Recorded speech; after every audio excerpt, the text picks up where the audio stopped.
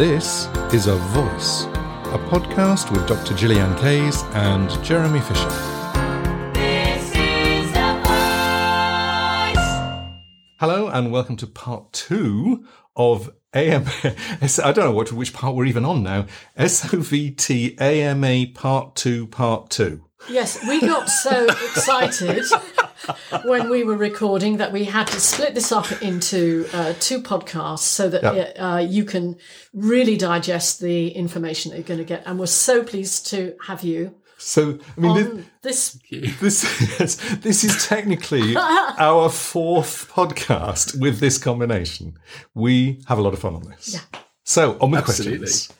I want to go to Jan's question. And in fact, Jan and Lindsay had a very similar one. Jan said, could you clarify what's meant by athletic vocal exercises, please? Oh, yes. And can someone give me an example or two of athletic vocal goals that we might use straw work to help us achieve, please? Yes, because she wasn't sure, was she, whether it meant agility. Yeah. And we thought that...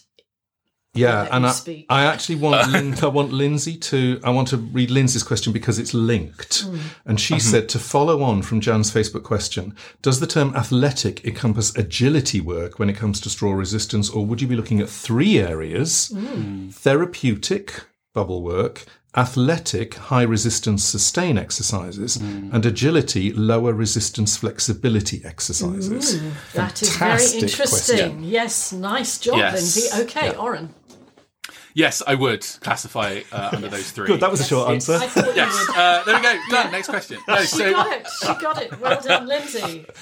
yes, it's because, and actually, we probably didn't have enough time on Saturday, but that was kind of demonstrated in the overall map of the components. And so the classification for me for like an athletic based exercise is I use it kind of like to describe the general voice building activity overall, as opposed to something that is a maintenance activity, which the kind of therapeutic would fall under. And so it would, I think the principal differences would be the way you apply the straws. For instance, if you're just using them out of water and you've just got the DC back pressure, that I would classify as voice building and more athletic because it is a consistent loading. Whereas on the AC with the alternating, I would probably classify that more therapeutic because of that massage-like effects. Okay, we that you need get to as a unpack result. that because for people who weren't on the course, Just remind them Sure, about yeah, AC/DC. I just want to just break down AC and DC, and it sort of comes from electrical currents. If you think of We're not giving away your course, by the way, Oren. We're drawing people into it. Absolutely. This is good. This is public knowledge. So alternating current AC. Imagine that you have your straw in water, and you can actually do this if you want to. Pause the podcast and go and get a bottle of water and a straw. Take the straw out of the water and blow down it, and you have a continuous flow. When you put the straw into water, because you have the water there and that's a different body, what you get is bubbles. And what the bubbles are is a blow of air and then a bounce back that stops the flow of air and allows the bubble out. And then it bounces down again and bounces back and bounces down and bounces back. And that's why bubbles are formed in water. That's the alternating current, which is said because you're getting this slight change of back pressure when you're doing the straw in water, it massages the vocal folds more effectively than a direct current, which just goes straight out. Yeah. Can I just, because I don't know what you think about this, Oren, in terms of athleticism and therapeutic, I'm thinking about maybe sort of older voices who maybe somebody who doesn't speak very much and their voice is getting a little bit weak and they want to sort of rebuild. I think that maybe doing something quite athletic but in water would be helpful, same as it would be for someone who has chronic obstructive pulmonary disease, COPD, and then they're beginning to sustain and they're beginning to really get the breathing system working more efficiently. I mean, they can complement each other, can't they? Yeah, absolutely. And again, this is why I think having that component-based approach is better, because you can look at the essentially the task you want to achieve, and you can go, okay, taking this voice into account, yes, we want to build some of that strength and athleticism back into it, but we need to be a little bit careful to not overdo things and have that kind of still the benefits of that massage. And so it would be very much a matter of, right, in water is going to be really beneficial. What other components can I tag onto this to assist? It might be that you need to play about with the straw size and length and diameter, because yes, the water is going to be providing the resistance, but the diameter and length of the straw is also going to determine how long the air spends in that tube, interacting with all of the properties of that tube, and all this kind of stuff. And so, yes, I would absolutely say it's a modular approach. It is somebody that wants to kind of do that for, let's just take the example of COPD, for instance. There's a lot of COPD based interventions out there currently, which are not too dissimilar to straw phonation based interventions, except they almost do it on the reverse. A lot of COPD stuff is inspiratory pressures. Oh, it's about in-breath. Yes. And so there's actually, if anybody's interested in the COPD side of things, there's a cool device called a Power Breathe, which is, it's just like a canister with like a mouthpiece that you put your mouth around, and they have them set to different inspiratory resistances. So it's not good for phonation. This is purely breathing at this point. And they're relatively high resistance, and you kind of do different inhalation based exercises to train the respiratory muscles. So in that kind of comparison, I would say definitely with water, to give you a greater variability of resistance whilst kind of having that ease of the massage. Probably you might want to even look at something that's just a little bit narrower on the straw, just so it gives you a kind of a tighter flow regime. So the air isn't just so spread out within the straw that it can turbulate and bounce around and interact. You kind of want something that is relatively, straightforward. And potentially then replicate some of those inspiratory respiratory exercises, but on the out breath. So it will be puffs of air that just, you just displace the water quite rapidly, and give a nice little, we're working out kind of like a little boost of workout intermittently, as opposed to something that's heavily loaded and consistent. So it's a bit like interval training, and some pioneering work has been done on this by the Singing for Lung Health project, and has been continued by our colleague Feeney Cave, which I think is the musical breath. And we hope to have her as a guest sometime, don't we, Jeremy? We do. I also want to go to the second bit of that, which is the agility, because I know when this question came up and I looked at it and I thought the thing about athleticism and agility is that for me, they don't go together as a voice trainer. They don't go together because in order to sing runs really well, we actually need to back off pressure. We don't need as loud a volume. And that's partly because I think where the eye can see things that move, particularly I'm going to annoy the sexist people now, but the male brain is geared towards seeing movement and the female brain is geared towards seeing colour. There's a lot of research done on that. But hey, if people want to throw stuff at me, that's fine. The point is that you can see movement much more easily than you can. Here. No, it's all right, Gillian. You can see movement more easily than you can see static. So movement attracts your attention. Likewise, for me, with hearing, a voice that moves attracts my attention more than a voice that just stays in one place. And therefore, when you're doing a run, you want to back off the volume, which makes your voice easier to move, and then come back onto the volume when you hit the top note or the bottom note. And, I sing runs a lot. and I'm constantly back off the pressure when I hit the run and then come back on when I hit the arrival note. I mean, too much pressure, even if you're in CCM singing and you're riffing, and in classical singing as well. If your pressure's too high, you can't move. You get lumpy runs. Lumpy runs. There is nothing worse than having lumpy runs. As a sufferer of lumpy runs when I was a young singer, they're all about them. Okay. But what's interesting, even actually still on this agility topic, is I think we've spoken about it before as well. That is then complementary to a shorter, less resistance configuration of a straw. Because what you're doing then is you're providing a little bit of back pressure, but not too much that when you move between these notes, you're not kind of displacing the balance because the pressure of the straw is too high. Yes. But then also, the shorter the straw, the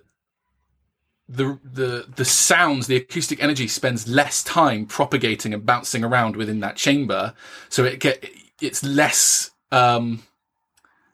confused by the other notes that are then interacting with that chamber, and so you get a greater clarity of sound. Well, that makes very good sense because potentially we have a different set of harmonics with each pitch. Yep. Yeah. Okay, cool. Loving that. All right, where are we going next? I just want to go, we might actually end up splitting this podcast into two again. Can I have a cup of tea in between? Yep. Yeah. I want to go to Jackie Harrison, and she gave us a speak pipe. So this is Jackie. It's Jackie Harrison. Hi, Jeremy, Gillian and Doran. I loved the session on Saturday, and I have a question. I've seen a huge difference in some of my pupils since using passive SOVT. It smoothed out transitions and helped with any unwanted breathiness. Great. I'd like to know if there is ever a time when it wouldn't be advisable to sing through a straw.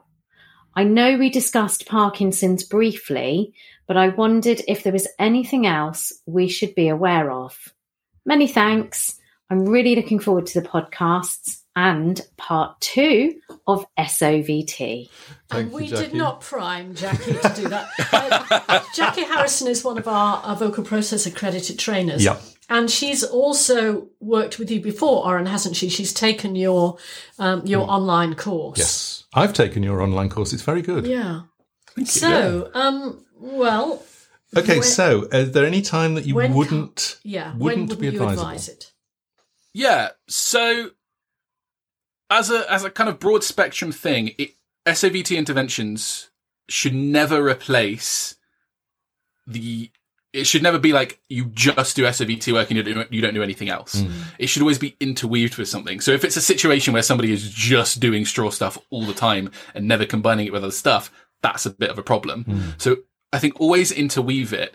But in terms of like the situations, I think specifically that I would avoid it is, things like if you have a respiratory condition, do these kind of interventions in consultation with whoever your caregiver is and make sure they approve that it is safe for you to do so. Yes. If you have any kind of vocal injury, do the same, work with your caregiving team to build these interventions if that is something they think is appropriate for you. I think it's just very much about knowing when it's okay to just stop and consult somebody if that is the case of some kind of medical illness or issue. For kind of like the normal kind of person that is just generally kind of practicing and trying to build their voice and that kind of thing. For me, it is very much, again, task dependent. If the task warrants and is complemented by a straw phonation intervention, then great. If it's going to have no effect and it's just not going to be useful, or having the additional back pressure is going to confuse somebody's ability to proprioceptively be aware of what's going on in their body, don't do them. It's tricky. There's a lot of components to what's relatively a simple question, actually. Yeah. It was very interesting. I'd like to chip in here. I certainly had one client who eventually was diagnosed with a cyst, and once we knew she was diagnosed, what I wanted to do, because I have a good knowledge of vocal function, was just improve her voice use generally before she had the operation. And I did check with the speech therapist about whether it was appropriate to work with anyone at all pre-operatively, and she said yes. And we did try straw phonation, and she wasn't comfortable with it. However, doing the active SOVT with the puffy cheeks and a very slightly breathy sound worked really well for her. And she was able to go on and finish her degree. She's had the operation and she's recovered really nicely. So that's one share. I know we mentioned Parkinson's very briefly on the course, and we are not Parkinson's experts by any means. I had a look on the Parkinson's website, and I can put the link in the show notes. And when they talk about straws, they tend to talk about straws being used for drinking. And on some Parkinson's patients, they are actually recommended, but there is a sort of proviso. And it says, be wary of straws. Straws are useful when someone has severe tremors or dyskinesias, but can put too much liquid too far back into the mouth too quickly before the airway has a chance to close. Try to keep the straw only at the front of your tongue. Now, this is for drinking, so it's very much the inhalatory or in whatever it is, ingesting stuff. But if we have a neural functioning problem, well, this is the thing. This just reading a bit about it, there are two things that I picked up from the website. One is that the swallowing muscles start to not react as you want them to, and the other is that you start to lose sensation in there. And both of those, for me, are little warning signs about using the passive SOVT, but it doesn't mean that the active SOVT, which is voice fricatives and stuff like that, are problematic. I think it would be great if we could hear from Nicola Wittenbach about this, because she is part of the Sing to Beat organisation. That'd be very interesting. So do give us some comments, Nicola. We'd love to hear from you. Yes. I just want to pick up on two things that Jackie said, because I think it'd be very helpful for people who are working with teenage girls, because I know a lot of Jackie's clients are in that bracket. It's smoothed out transitions. Now, something that I found out from one of my speech therapy friends is that using straws and bubbles actually helps to release vocal fold pressing, and just to allow the cricothyroid mechanism to kick in, so that as we go through the transition, it can happen more smoothly. So she was advising me with a particular client, do straws and bubbles, because then their CT mechanism will kick in. So that's a kind of a byproduct I've heard about. That might be why the transitions got smoothed. And unwanted breathiness. Now, I've used that in masterclasses. I think with one of the girls in our Mastering Musical Theatre, and I did something in Aotus, and they were quite young girls. And I remember I was working with a girl who was singing César Franck's Panis Angelicus, and I think she was about 12 or 13, nice little singer. But you could hear air escaping all the time. And of course, the poor girl was running out of breath. And I took a bit of a risk, and I think I used quite a narrow straw. It might have been a 5 millimetre in water. And just, aiming for it to be nice and smooth. And do you know what? Then we took it out the water, and she sang it, vocal folds together. Nice sound. Yeah. So have you had other people say that they've had good results with that? Yeah, absolutely. For breathiness, I think it's wonderful. And this is really interesting, because actually you've had very possibly the opposite result from what you would have expected from the type of straw configuration that you were using. I did, a couple of months ago now, Titse did a kind of like workshop lecture type thing. And for us, it was something ridiculous. It was like 2:00 in the morning. But I did it, and it was fantastic. And one of the things he was talking about was, for breathiness in particular, it might be more beneficial to use a slightly wider less resistant straw to match the glottal impedance that the breathiness is as a result of. Because if you overload to begin with, sure, you're going to be probably pushing and pulling and bringing things back into alignment, but there's still that mismatch of back pressure versus glottal impedance, which might need to be managed first to fix that, and then start building in the kind of we'll go back to the more athletic side of that kind of training, which is interesting. So what we're saying is that because in terms of glottal impedance, we haven't got very efficient closure, rather than overloading it with something external. Yeah, well, so Tita basically, because this worked so well, and I've done it several times. Yeah. Well, so what was kind of generated as a result of those discussions within the workshop was Tita believed, at least, on breathier sounds there is less glottal impedance. Sure. Which means if we're using a straw that matches that glottal impedance at the lower level, which would be a wider, narrower straw, we're optimizing that system initially. So we're matching, and then you can start incrementing to higher resistances just to bring things to where you want them to be. But initially, when you match that lower resistance setting, you're still going to be getting the efficiency of closure as a result of some back pressure above. I just thought it was super interesting, and it's a really cool application. To play with. Yeah, for sure.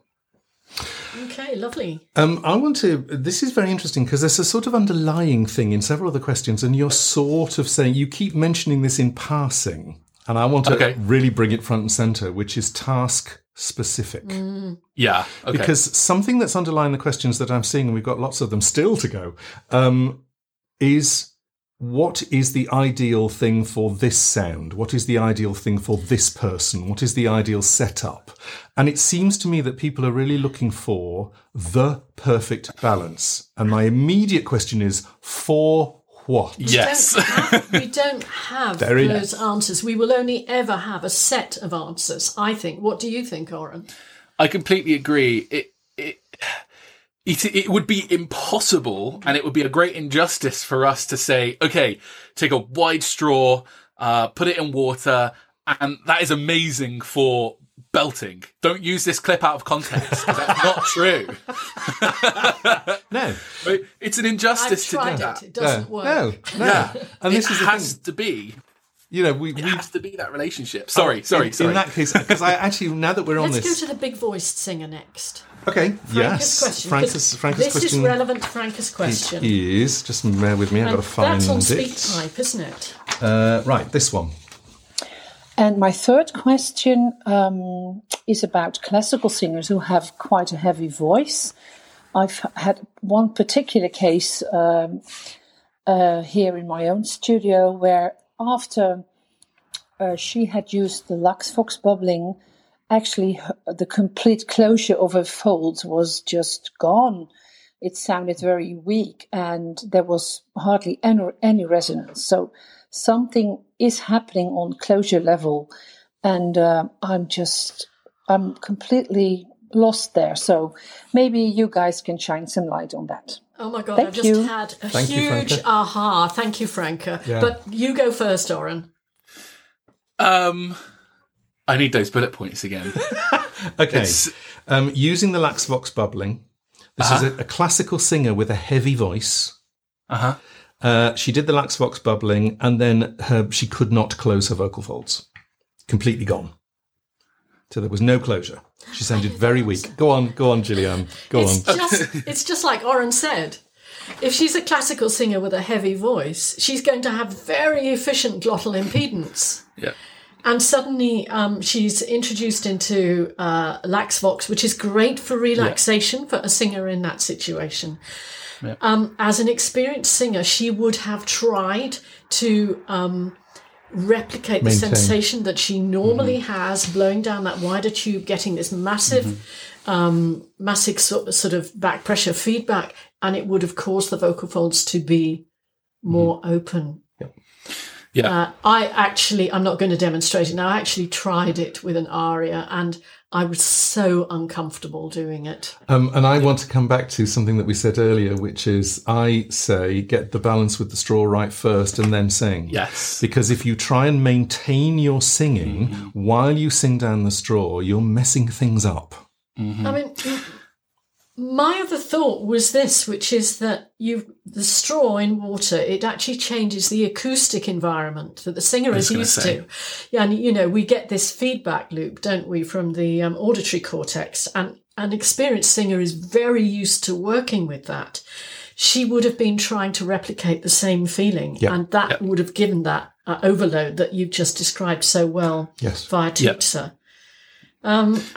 Advice would be, Franca, for her, maybe get her to do a little messa di voce on different straws to find out what feels like the right impedance and if it's any use to her. Maybe sing like humming to yourself and then vocalizing down the straw like that and then building the volume bit by bit. That's how I would experiment if I wanted to use straws to maximize the efficiency of a singer in that situation. Absolutely. Yeah. And I don't need to be here anymore. I've got nothing to add. No. Sorry. No. It's really good. It's really, really good. It's really good. You fired us up. Totally fired SOVT, the workshop part 2. That's all you guys. I don't need to... No, it's really good. And I think just coming onto that as well, I probably wouldn't do any water-based exercises with this particular setup. Setup person. I would work more on having the DC consistent loading. I would definitely play about with the material properties of the straw that you're working with. If it's the kind of resonance and the acoustic stuff that is a big feedback for this person, it probably would be more beneficial to work with a device that is going to allow those sounds to propagate. Again, the lax Vox in the water isn't going to allow that. Something like a shiny plastic or a stainless steel will, which might give those auditory cues back, which would trick the body into going, oh, yeah, no, I'm used to this now. This is fine. So... yes, play about with it, I think. I think the other thing, I mean, I'm so interested now about what you said with regard to Tutsa. But, one of the exercises that you showed us in the workshop is very simple, really, which is you breathe out and then you breathe out into the straw. And then you breathe out and you vocalize, and then you breathe out and you vocalize into the straw. Whenever you blow into the straw, it is not exactly the same as without the straw. So that seems to me like a real SOVT 101. I think we shouldn't be aiming to feel exactly the same. The point of the passive resistance is to give us feedback, isn't it? Is that to rebalance? Yes, it's interesting. Some things you want to be feeling the same or similar. Some things are impossible to feel in the same way. The effects of the environment induced by the pressure is basically impossible to replicate without having that pressure system there causing those the expansions of the vocal tract spaces and that kind of thing. Sure, you can get a likeness for it. I don't think we have enough anatomical control of the mechanisms that we need to really feel the expansion that you feel when you have this pressure system. However, things like the efficiency or the sensation of what's happening in the lungs and the efforts and energies you're putting into those sounds, I think are very replicable. And the abdominal wall, which Monia was worried about. Actually, that's a positive, isn't it? Yeah. I think because it was something that we said very early on Saturday. Any SOVT technique, any at all, will give you feedback. but it won't do the job for you. There is still an active thing that you need to do, which is to pay attention and change what you do. Yeah. And I think people are relying too much on, I'm singing down a straw and therefore it will solve all my problems for me. It'll go and make the tea. It will give me a winning lottery ticket. And I don't think it happens like that. Well, I know it doesn't happen like that because I haven't got my winning lottery ticket yet. Must be doing it wrong. It's more about you get the feedback. It's a brilliant feedback tool. Brilliant. And also when you're doing straws in water, that's a brilliant visual feedback tool. It's also a very useful therapeutic tool. Yeah. Because of the massage effect. And there is something that when we're talking about rebalancing what you're doing, in whatever genre you are in whatever vocal fold mode you are in, anything like that, it's still up to you to pay attention consciously and then change as necessary. And usually the change is back off a bit. Because actually your vocal folds are now working more efficiently and you don't need to work that hard. Listen to your proprioceptors. Yes, those that you have, yes. Or should we go to another speak pipe, which is Carrie's question? Which one is this? The first one? Yeah. Yes. This is... Okay, yeah. Well, we're having fun, Oren. I hope you are. Yeah, absolutely. Right. This is Carrie Birmingham. Hi there, Gillian, Jeremy and Oren. This is Carrie. I really enjoyed Saturday's session on the SOVT straw and looking at all the research behind it from the modelling that Oren has been doing. Yes, I was interested in finding out more about everyone's opinion working with the SOVT and straw exercises for M2, so in a thinner vocal setup. Just as within a lot of the different practices I've seen with straws in recent years, I've often come across many practitioners or coaches saying that they don't feel it's as beneficial for the thinner muscle position. So it'd be great to know how, as teachers, we can maybe access this part of the voice more easily with the use of straws. Thank you. Okay. So she's talking about going into mechanism 2, which we can loosely call falsetto or head voice in female voice. I just want to unpack this one because I think there's something quite interesting in there. We have a take on M1 and M2. We do workshops on M1 and M2. And for us, M1 modal is the vocal fold, all the layers are vibrating together, and particularly the muscle is switched on and the muscle is active. In vibration. In M2, the muscle switches off and is therefore not part of the vibration, and it's just the upper layers. And interestingly, you can have an adducted M2, which is a clear M2, and you can have an abducted M2, which is a breathy M2. And the same with M1. And the same with M1. And that's Christian Herbst work, isn't it? So in a way, she's almost saying two things in this question. I am going to go with our position, which is it's not a thinner muscle position. It's actually a position where the muscle is switched off. I think the clearest thing that she said was that she was talking about M2. She did specify it was M2. Yep. Do you want to pitch in there, Oren, anything that you've found, anything that's been said in the research? Yeah, what's interesting is there's two components to this in a way. It's the do the people that are teaching this have a good enough understanding of what's going on, and has that fed back to her in kind of the phrasing of the question, or is it there is obviously that some exploration to be done of the efficiencies of the technique for the mechanism that she's specifically targeting. I think I don't see any reason why SOVT interventions aren't beneficial for M2. If you think about what's happening in terms of how air and the pressures and everything is rebalancing, there's no reason why we can't rebalance in whatever state the vocal folds are in.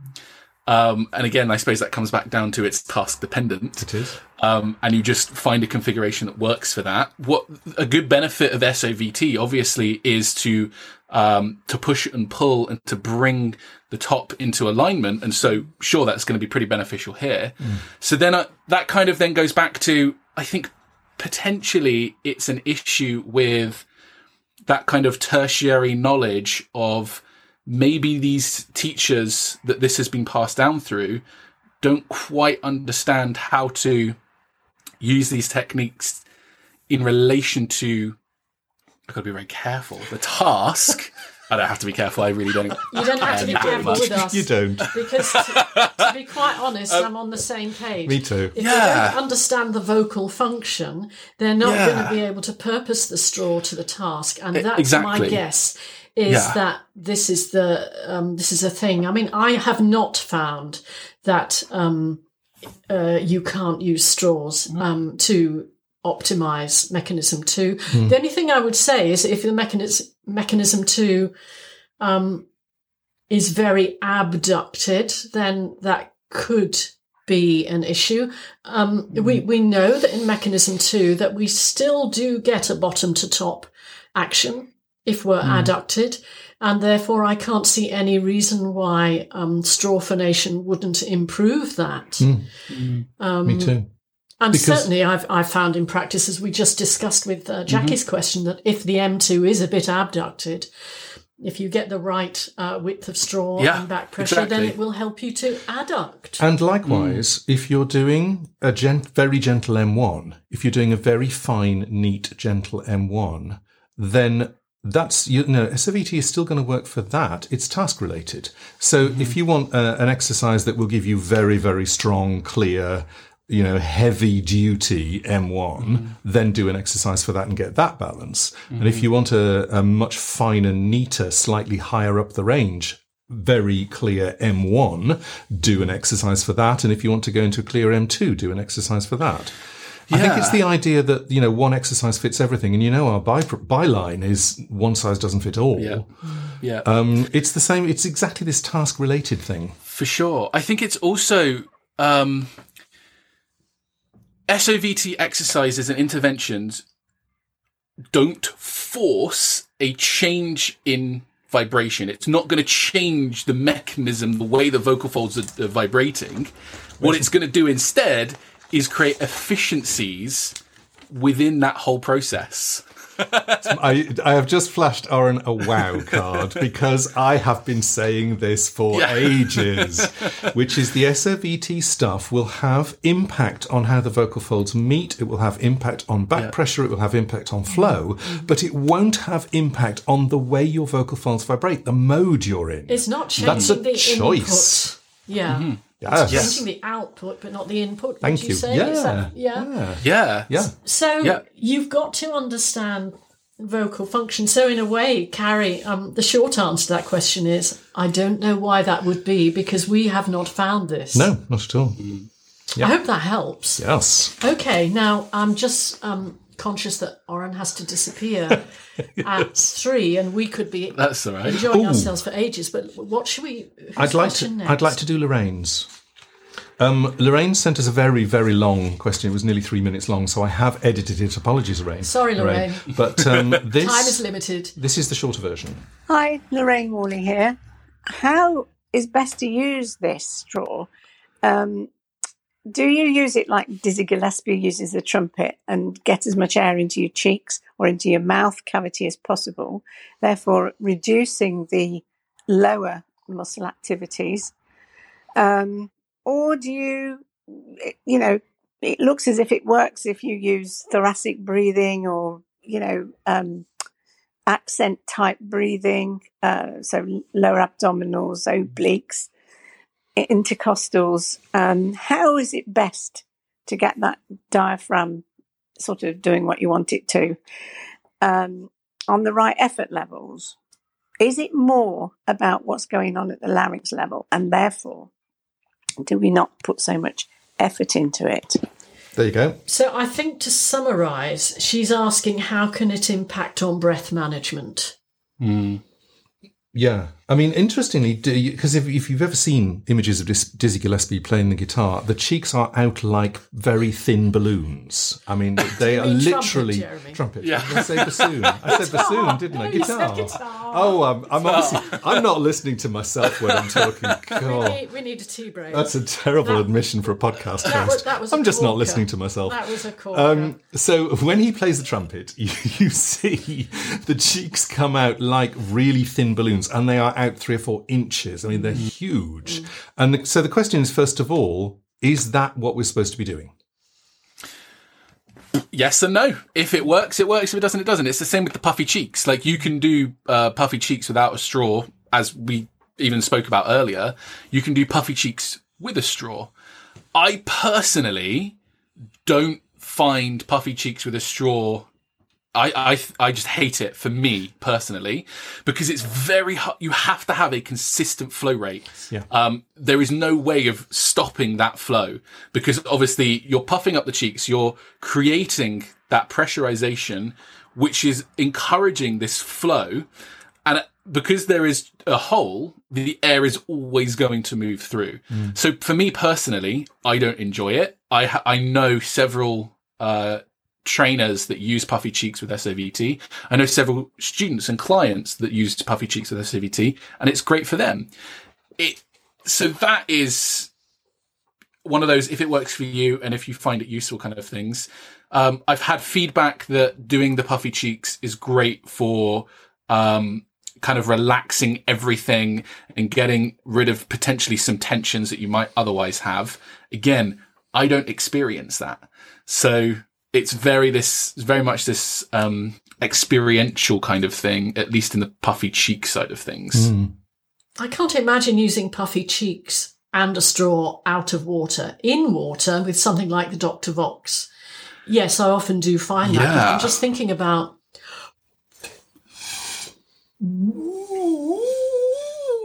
I know. No, that's I know when I not do comfortable it. for me. Yeah. See, I have done it before where I've had the puffy cheeks and I've been able to get a little bit higher than I might have expected. Okay.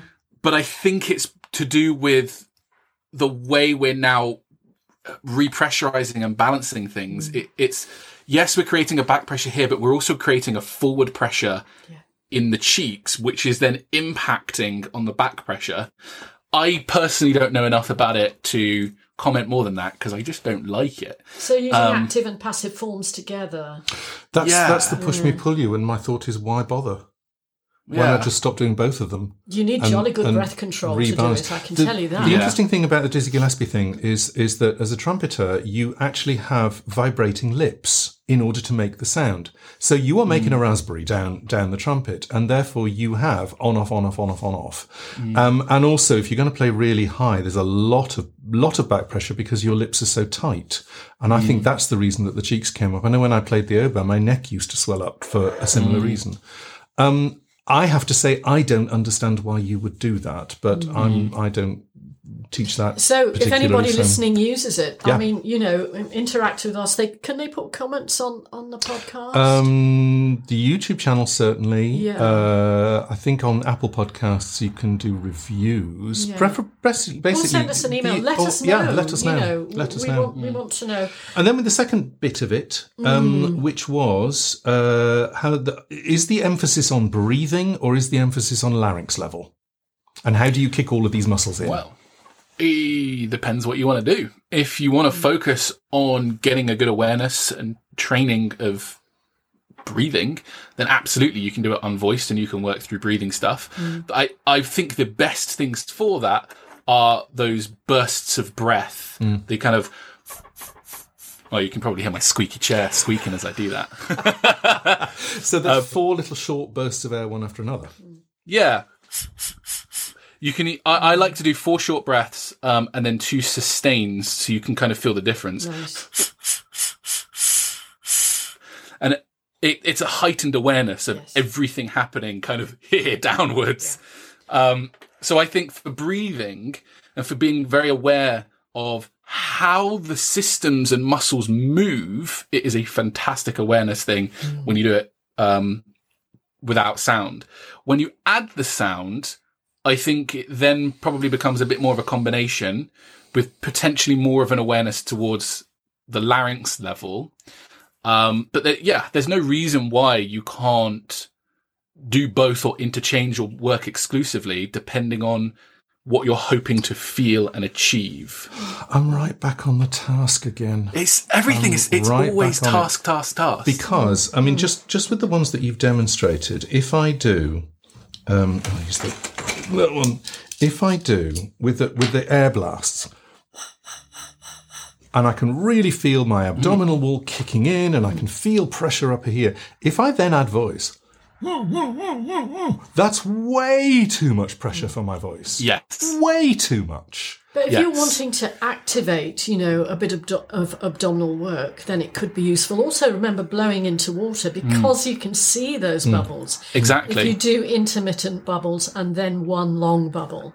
Exactly. That's a very good way to train the breathing muscles, for want of a better word. The other thing is, if you, as a singer, it depends on what style you sing in. And therefore what you want your sound to do and what you want your breath capacity to do. And if you're singing Bellini arias, or Handel arias, where the breath control is immense and you have to sing extremely long phrases very, very smoothly, then you're going to want to work on the hold back muscles.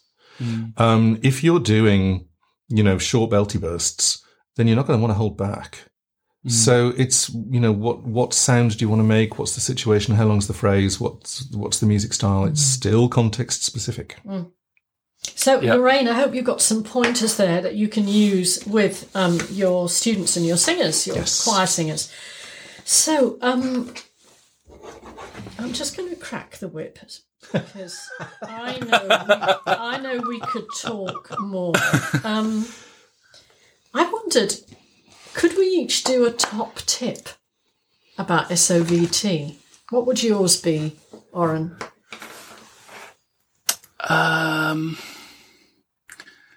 It's going to be really annoying for me to repeat this, but focus on the blimmin' task in front of you. Damn, you've taken mine. That was going to be mine. Okay, and mine is really very similar to something you said earlier, which is do it without the straw, do it with the straw, purpose and exercise around that task, without the straw, with the straw, in water, out of water, make a note of it. Make a note of what happens, get feedback from the student. I'm going to take both of yours and say, whatever you do, do it consciously. Basically pay attention to any changes that you feel, any differences that you feel, any rebalances that you feel, and then make some decisions. See, mine seems overly aggressive now in comparison to those, but it's passionate. Not at all. No, I would have worded it exactly like that, but you took the words out of my mouth. Absolutely right, because the thing is, it's inevitable. People have this thing, and it's so exciting, and we all know about it now. And actually, what we want to know next is, what are we going to do with it? And I'm afraid it's inevitable that people want something concrete, specific, fixed, concrete that they can rely on. This combination does this thing. And good on them for wanting to do the right thing by their students. But the truth is that singing is a lot more varied than that. Well, in order to do the right thing by their students, they have to experiment. Because you have to work with the person in front of you. You have to work with the person in the room. That's what singing teaching is all about. It is. Using your ears and your eyes. Absolutely. It is. And listening to what your student has to say about their experience. Okay, little promos. Oren, you have a product, obviously, which we've talked about a lot today. You have the online, you have the SOVT straw. Do you want to just quickly tell us? So SOVT straw and your online course. Yeah. Yes. So the SOVT straw, we've demoed it quite a bit today. It's basically just a variable resistance device that has, I'm saying loosely, a minimum of 12 settings, because actually it's infinitely variable anywhere in between, but it's like 12 that you can accurately go, okay, this is here, and it's reliable each time.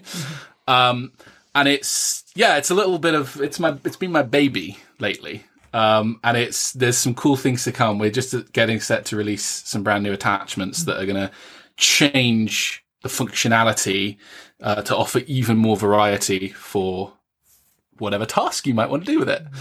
And then obviously the streaming course it's a standalone piece, but they're quite complementary to each other.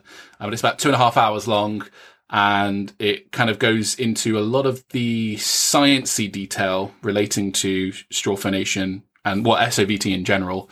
And I'm getting set to release a pretty big update to it. I'm kind of going to go and refilm some stuff, expand on some of the things I've spoken about with the new research that I'm doing.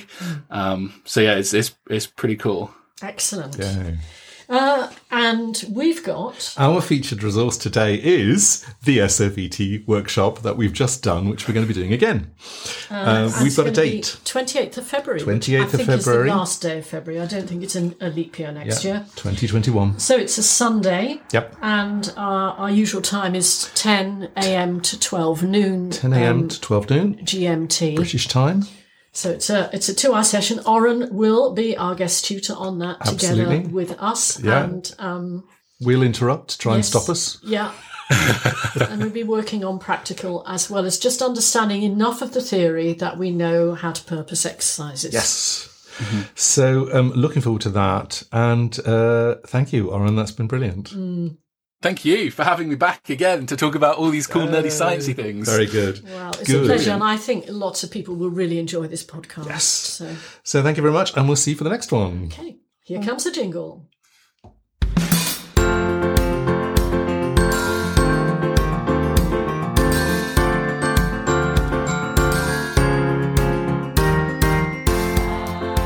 This is A Voice, a podcast with Dr. Gillian Kayes and Jeremy Fisher.